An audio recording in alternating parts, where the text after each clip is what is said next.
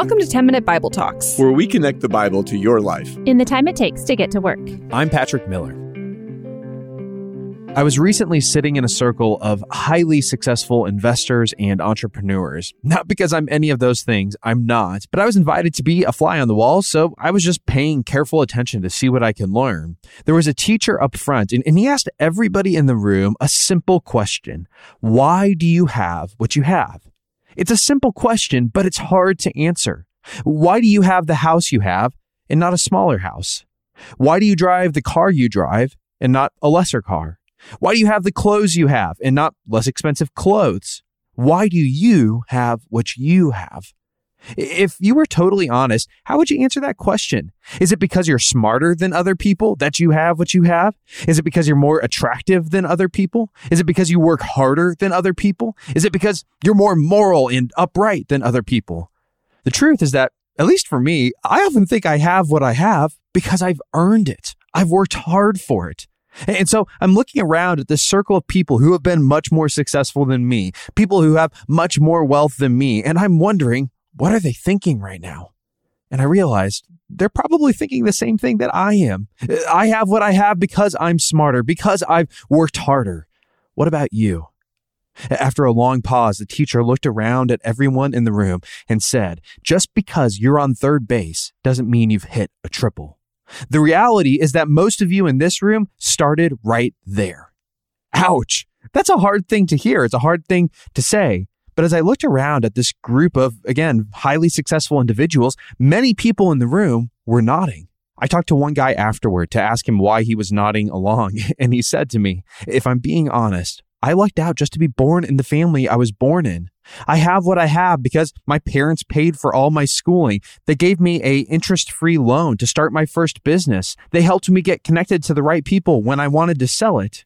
He realized that he hadn't hit a triple in life. He was literally born on third base.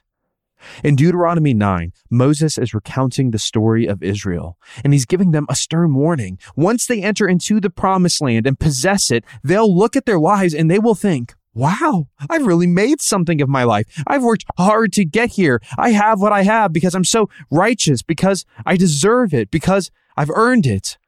But Moses wants them to see a stark reality. You don't deserve it. Quite the opposite. You, Israelites, you woke up on third base. You only have what you have because of the generosity of God. Deuteronomy 9:4. This is Moses speaking. Do not say in your heart, after Yahweh your God has thrust out the Canaanites before you, it is because of my righteousness that the Lord has brought me in to possess this land. No, whereas it is because of the wickedness of these nations that Yahweh is driving them out before you. Not because of your righteousness or the uprightness of your heart are you going in to possess their land, but because of the wickedness of these nations, Yahweh your God is driving them out from before you, and that he may confirm the word that Yahweh swore to your fathers, to Abraham, to Isaac, and to Jacob. Verse 6, know therefore that Yahweh your God is not giving you this good land to possess because of your righteousness, for you are a stubborn people. Remember and do not forget how you provoked Yahweh your God to wrath in the wilderness. From the day you came out of the land of Egypt until you came to this place, you have been rebellious against the Lord. Moses goes on after this to recount all of the stories of Israel's rebellions, how they tested God at Meribah, how they made a golden calf to worship, how they refused to go into the promised land out of fear. Moses tells them that time and again, the Israelites were not righteous. They were stubborn. They were rebellious. So as a result, no Israelite should wake up one day in the promised land, pat himself on the back and say, wow, I've really earned this, haven't I? No. The people earned God's wrath, but they received God's kindness. They didn't get what they deserved. They woke up on third base. We're no better. We're no different than the Israelites. If we're being honest, I know this whole thing can feel a little harsh, but it's because none of us like being told the truth about our failures. None of us like to admit that what we have by grace, not by works. None of us wants to accept the humbling truth that on our own, we wouldn't be on third base. We would have struck out a long time ago. So do you realize that you woke up on third base? Or do you think that you've earned everything you have? Or do you think that you deserve even more than what you have? I'm not talking about material wealth right now. I'm talking about spiritual wealth. Do you realize that you deserve to strike out, but Jesus hit a home run in your place? Until you realize that fundamental truth, you will always battle with two twin evils in your life: pride and disappointment. You may become proud because you've come to believe that you've earned and deserve everything that you have. Or you may find that you're crushed by disappointment because you believe you've earned and deserve more than what you have. Only Jesus confronts you with the truth. You've earned and deserve the wrath of the living God. And only Jesus offers you this necessary gift, the pleasure of God.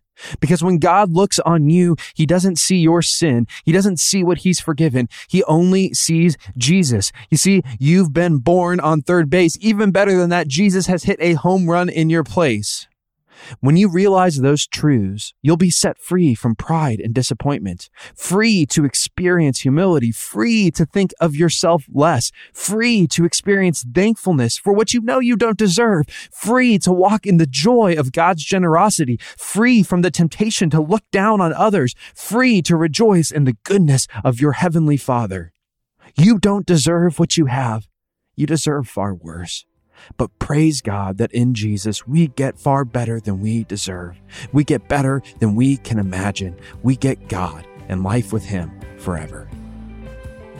Before you forget, sign up for the 10-Minute Bible Talks newsletter. Hit the link in the show notes and you'll get an email every Wednesday that's going to help you beat that midweek slump and go deeper in your walk with Jesus. Thanks for listening.